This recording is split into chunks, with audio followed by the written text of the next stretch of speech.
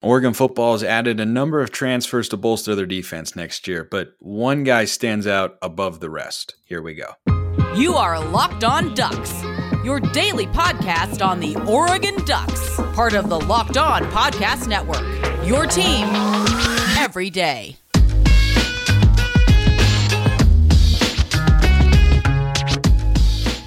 Yes, it is that time once again for Locked On Ducks. I'm your host, Spencer McLaughlin. Thank you so much for making this your first listen or your first view of the day. If you're watching on YouTube, part of the Locked On Podcast Network, your number one source to stay up to date with the Ducks. Like, comment, subscribe, please, and thank you wherever you listen to or watch this show, which today is brought to you by FanDuel Sportsbook, official sportsbook of Locked On. Make every moment more. Visit FanDuel.com/LockedOn today to get started. I'm almost all the way through the mailbag questions that I've had for quite some time. For some of them, news flies around and such. But if you want to repopulate the mailbag, by all means, YouTube comments, Twitter, whatever. This one from Nick P., a regular question asker here on the show. A question I just thought of with the defensive topic, it's a big topic, is who will be the biggest difference maker in the defense this year? The coaching additions or the players added, and which ones in particular? I'm going to get to the dynamic of players and coaches in a moment. I think the answer here is Jordan Burch. A defense cannot succeed. There has never been a great defense or even a good defense, frankly, that can't put pressure on the quarterback. That opens up so many avenues for your defense. It allows your secondary to play differently. They can be a bit more aggressive. It also sometimes can make up for a member of the secondary getting beat in coverage or for the offense just having a better play call. Because the quarterback may look one way, but if pressure then comes in his face and the open guy was over there and he has to go elsewhere or he gets forced off his spot, well, suddenly the entire rhythm and timing of the play is disrupted. So Jordan Burch coming over from South Carolina, who had, I believe, 41 pressures in 2022, which would have ranked first or second on the Ducks. I think Dorless was somewhere in that ballpark as well. Having two of those guys who can at least semi-reliably be contributors in terms of creating pressure on the quarterback, getting after him, making him uncomfortable, which also takes its toll over the course of the game. Like when you see quarterbacks struggle, even good ones, right? Think Cam Rising in the Utah game this year, for instance, did not play particularly well. Oregon stuffed the run exceptionally well in that game. Cam Rising was also a little bit off, but Oregon also got some pressure on Cam Rising. Some, not a ton, but there were moments, right? Like that final interception was there because they had a free runner at him because there was pressure, and it's the starting point for every great defense to disrupt what the other offense is going to do.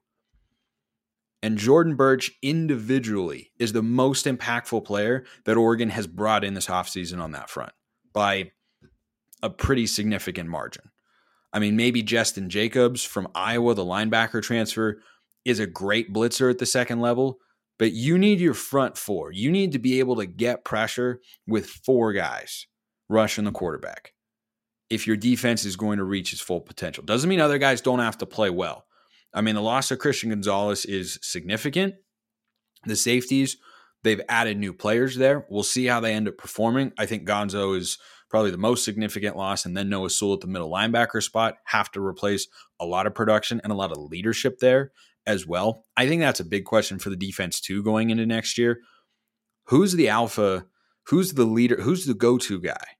Because it was Noah Sewell for the last 3 years. That it was him across the board. If I asked you right now, and that particular person, by the way, because there's signal calling involved with what I'm talking about, it's oftentimes a linebacker, usually nowadays a member of the secondary. So like Verone McKinley fit the bill for that, or Javon Holland fit the bill for that in past years. If I told you right now who is that for Oregon next year, I don't know the answer to that question. But what I do know is that Jordan Burch has to be Oregon's best or second best pass rusher. Because the other thing with Dorless this year is he was the most consistent. I know DJ Johnson ended up with the most sacks, but I think if you look at the win rate in one-on-one situations, offensive versus defensive linemen, Dorless was better, and I think Dorless has a bigger array of pass rush moves than DJ Johnson did. So I think he's the better overall lineman. He's also more well-rounded in that sense. But everybody knew that Dorless was Oregon's best player on that front. So if you have two guys that you then have to be worried about as an offense, not just one, that can win in 1v1 situations, require a double team, require a chip, that's something, frankly, Oregon hasn't had in quite a while. Kayvon Thibodeau required double and triple teams. I remember that, I think it was the UCLA game down in Los Angeles. He was literally triple teamed coming after the quarterback one play. They put a tight end and two offensive linemen, and they left three offensive linemen to block three other guys and said, no, we're just going to not let number 5 get to us. The last time Oregon had two pass rushers that you had to worry about, that's an impromptu question that I just asked myself, and I don't think of an immediate answer. Maybe like Jalen Jelks and Justin Hollins with those teams, like 2018? Probably. I mean, Jelks had a cup of coffee or bounced around a little bit in the NFL. Hollins, I'm pretty sure, is still in the NFL. I think he was with the Rams this year. So my point there is the idea of having two guys who could realistically and consistently on any play win if they're one-on-one with a lineman to get pressure on the quarterback, that's huge. That's absolutely huge. Now, the other part of your question here, Nick, is a really, really valid one, I think. And that's how the coaching factors into it, right? So the second part, he said the coaching additions or the players added and which ones in particular. Now, that Chris Hampton hire is fascinating. I said this at the time. You might not all have heard that particular show. I would be surprised if a guy who just won a Cotton Bowl as a team, as a group of 5 teams, defensive coordinator, best season in program history, if that guy isn't coming in to at least be a part of the play calling or heavily involved in the scheme.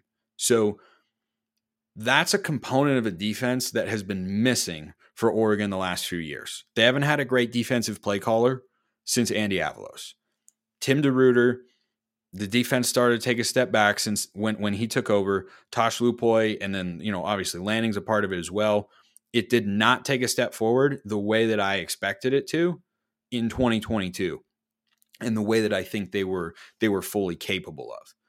So I look at a guy like Hampton and say, did they bring him on because they want him to be more involved in this area or that area, right? He's now the co-defensive coordinator and safeties coach, replacing Matt Pallage, who went to go be the defensive coordinator at Baylor. I think the coaching addition there can make a difference more than you think, but at the end of the day, you got to have the players, right? I mean, we may very well not ask any questions about Tosh Lupoy as the defensive coordinator for Oregon after this year if the defense takes a big step forward. But you can't do that unless you have the players at some point. Like, I think Andy Avalos was brilliant as Oregon's defensive coordinator. So was Nick Aliotti. And Aliotti didn't have as many great players, but he certainly had a lot of them. But you know when Aliotti was the DC and helped get Oregon to a national championship game? 2010. And they had a lot of good players, but they were, an offensively driven team. But in the national championship game, they played exceptionally well.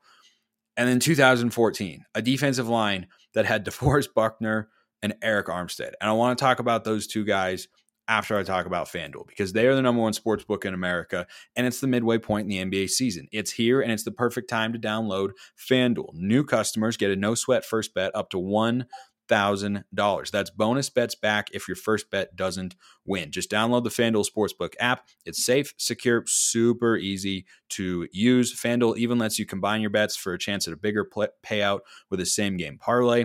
Don't miss the chance to get your no-sweat first bet up to $1,000 back in bonus bets when you go to FanDuel.com/lockedon. That's FanDuel.com/lockedon to learn more. Make every moment more with FanDuel, an official sports betting partner of the NBA. I actually think, though, I'm not convinced Dorless and Burch are on the same level as Buckner and Armstead. In fact, I'm pretty sure they're not. I think they can be similar kind of players because both guys can actually play inside or out. I mean, Buckner was on the inside. Armstead was primarily on the inside, but sometimes lined up at the edge position. But that's the last time Oregon probably had a great defensive line pair, like really, really good. And that defense, by the way, was quite good. We remember that season for Mariota and the Heisman and the offense and all that sort of stuff, rightfully so. But we saw what happens if your defense isn't up to a certain standard when the offense is putting up, 35 to 40 points a game. That was 2022, and it ended 10-3, and we didn't get to a conference championship game. So I look at Jordan Burch, and I'll wrap up my thoughts on this and move on to the next question here. I think that Burch and Dorlus, while not on Buckner and Armstead's level, can be those sorts of players where you can move them around on the defensive line and they're just consistently really good high-level players. And you probably need two of them to be a truly great defense. Oregon kind of got away with that in 2019 by just having Kayvon Thibodeau, but that secondary was so good. They were ridiculously good. There was also, I can't remember, I don't think Jordan Scott was on that 2019 team. I'm actually going to look that up right now. Apologies for the delay, but let's see here. He was on that team. So you had Jordan Scott as a big time run stuffer and Kayvon Thibodeau as a big time pass rusher. I think that's kind of what Oregon was missing in 2022, is having two high-level defensive linemen. Dorlus is one. Casey Rogers is a nice player, but he's not in that category. Taimani does some good things, but he's not at that level. Jordan Riley, the same thing. Mace Funa, the same thing. So if you can have Burch and Dorlus as your top two defensive line tandem, I think you're in pretty good shape if they produce the way that they're capable of. And Dorlus, I know what he's capable of, and Burch, hopefully he explodes, because Oregon needs a high-level pass rusher, and I think he can be just that. But great question. So, and then on the coaches front, yes, the coaching absolutely makes a difference, but the coaching doesn't matter if you don't have players who can execute, right? Like if you dial up a specific cover two play call as a defensive coordinator, you need, if you're dropping 7 guys into coverage, to create pressure with 4. And if that doesn't happen, you can't cover forever. So I'd say the players have more of an impact than coaching, but I do think that hire is telling, and hopefully we see that play out situationally in 2023. Next question here. Spencer, this is from Alex Wells. Spencer, what are your thoughts on the whole ACC Pac-12 merger concept of playing a cross-conference championship? Sounds kind of intriguing. I also saw something yesterday about the Pac-12 maybe going on Apple. That's perhaps a different conversation for another day, but everyone is on really thin ice. Like James Crepea was going nuts about it on Twitter, and oh my gosh, this would be just a calamitous situation. I wouldn't like to see the Pac-12 go all streaming, but if it's streaming heavy, I don't know that it's completely the end of the world. Depends on what your priorities are. If you want more on that, go check out Locked on Pac-12, because I talk about that on today's show. But this question with the ACC, it would be very fun. It'd be very exciting. A merger of the conferences is really unlikely to happen. I will never say something is impossible, but that would be pretty close to it. The travel that would be involved would be outrageous. And I don't think the Pac-12 presidents are in a place right now where they are looking to do a full merger with a conference. So while it would be fun, I don't think it's realistic to have a Pac-12 ACC merger, form this big super mega coastal conference and whatnot. Don't think that's coming.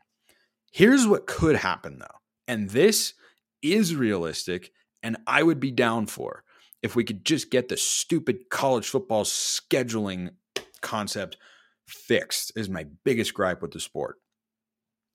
I would be down for not a merger, because I don't think that's realistic. Like, are you really going to have, a men's and women's tennis team travel to Florida State? Like, no, that's just the amount of increased costs there probably would not be worth the value.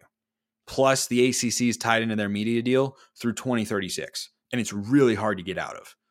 So that would be close to impossible to pull off. However, what would not be impossible is going to the ACC and saying, hey, what if we play each other a lot in the non-conference slate, which I would be down for. College basketball has figured this out much better than college football by a long shot. If you set up the football equivalent of the Big 12 ACC Challenge or the Big 10 SEC Challenge or something like that, I think it would be great. You could bolster your strength of schedule. You could get high-profile games that draw in a lot of fans from across the country, right? You would basically have the potential, if you set the right matchups, to go coast to coast in terms of your viewership and appeal for these individual games, which is what everyone's concerned about at some level going forward for the Pac-12, right? It's like, oh, are you going to get enough people to watch? Well, if you set a non-conference lineup, right, you almost made it like your own bowl season, but you did it in the non-conference portion of your schedule to begin the year in those first 3 weeks of college football. Think about how fun that would be. And you could say, hey, how about you have, your number 3 play our number 3 and your number 1 play our number 1 from the year before. A lot of different directions you could go on that front. I think that would be fantastic. I think it would be awesome. Think about this. How many people, this is where the NFL wins always. Game 1 of the 2022 NFL regular season was Russell Wilson playing in Seattle. That was week 1 Monday Night Football after all that drama. But college football, because you schedule this stuff years out, you can't set something up like that. But just imagine the spice, the appeal of a week 1 Oregon against Miami. Who doesn't want to play it? I mean, seriously. I know that you all would want to play it. I want to see it played. And guess what? You're trying to create a television product here that is broadly applicable to as many people as possible. I watch a lot of SEC football because they've got matchups that I care about as a college football fan. I watch the Red River Showdown in the Big 12 for years. Now they're going to be part of the SEC. I watch Ohio State and Michigan all the time.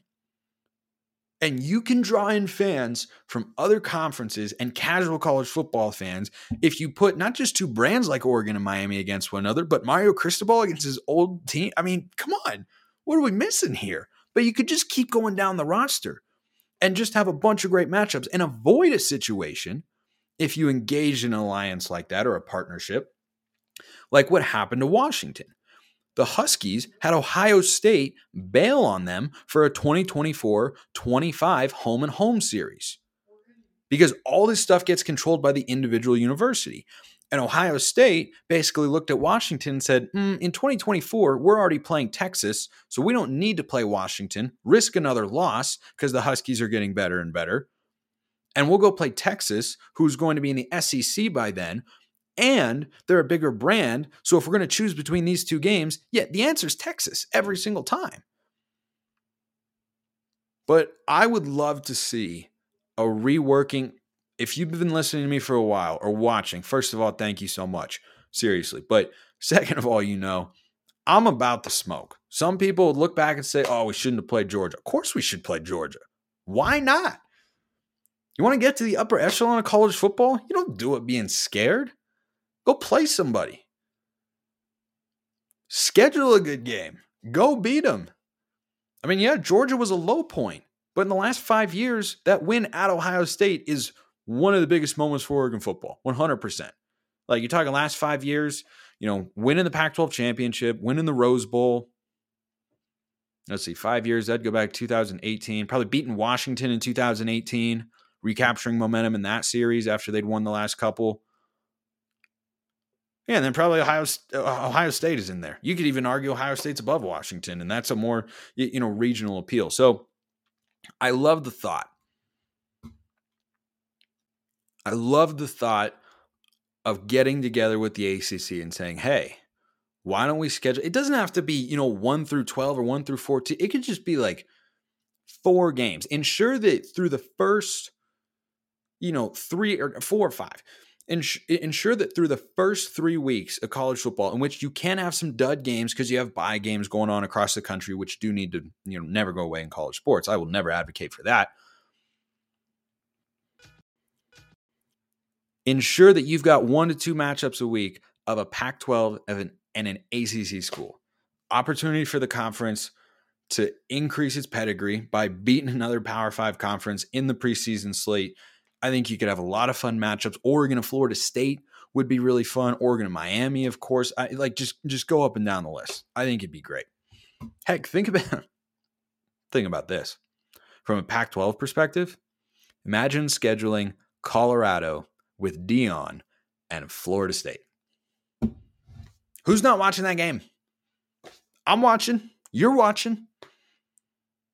Because if Dion were to go into Tallahassee and beat the Seminoles, and then you came on tough times as Florida State's program has at times over the last few years, you don't think they'd think about that game? And that sort of interest and intrigue, I'd be so here for it. I like where your head's at, Alex. Again, conference merger, not a realistic possibility, I don't think. But a partnership, a scheduling alliance, do it in basketball too. Do it in basketball. Why not? Have North Carolina come play Oregon, or have, UCLA, not UCLA anymore, I suppose, but have Arizona go play Duke. I'm down. I'm about that smoke all the time. Okay. Speaking of basketball, this is puzzling. This is really puzzling. So Oregon basketball is in what you would call a dark place. The women have lost 7 games in a row.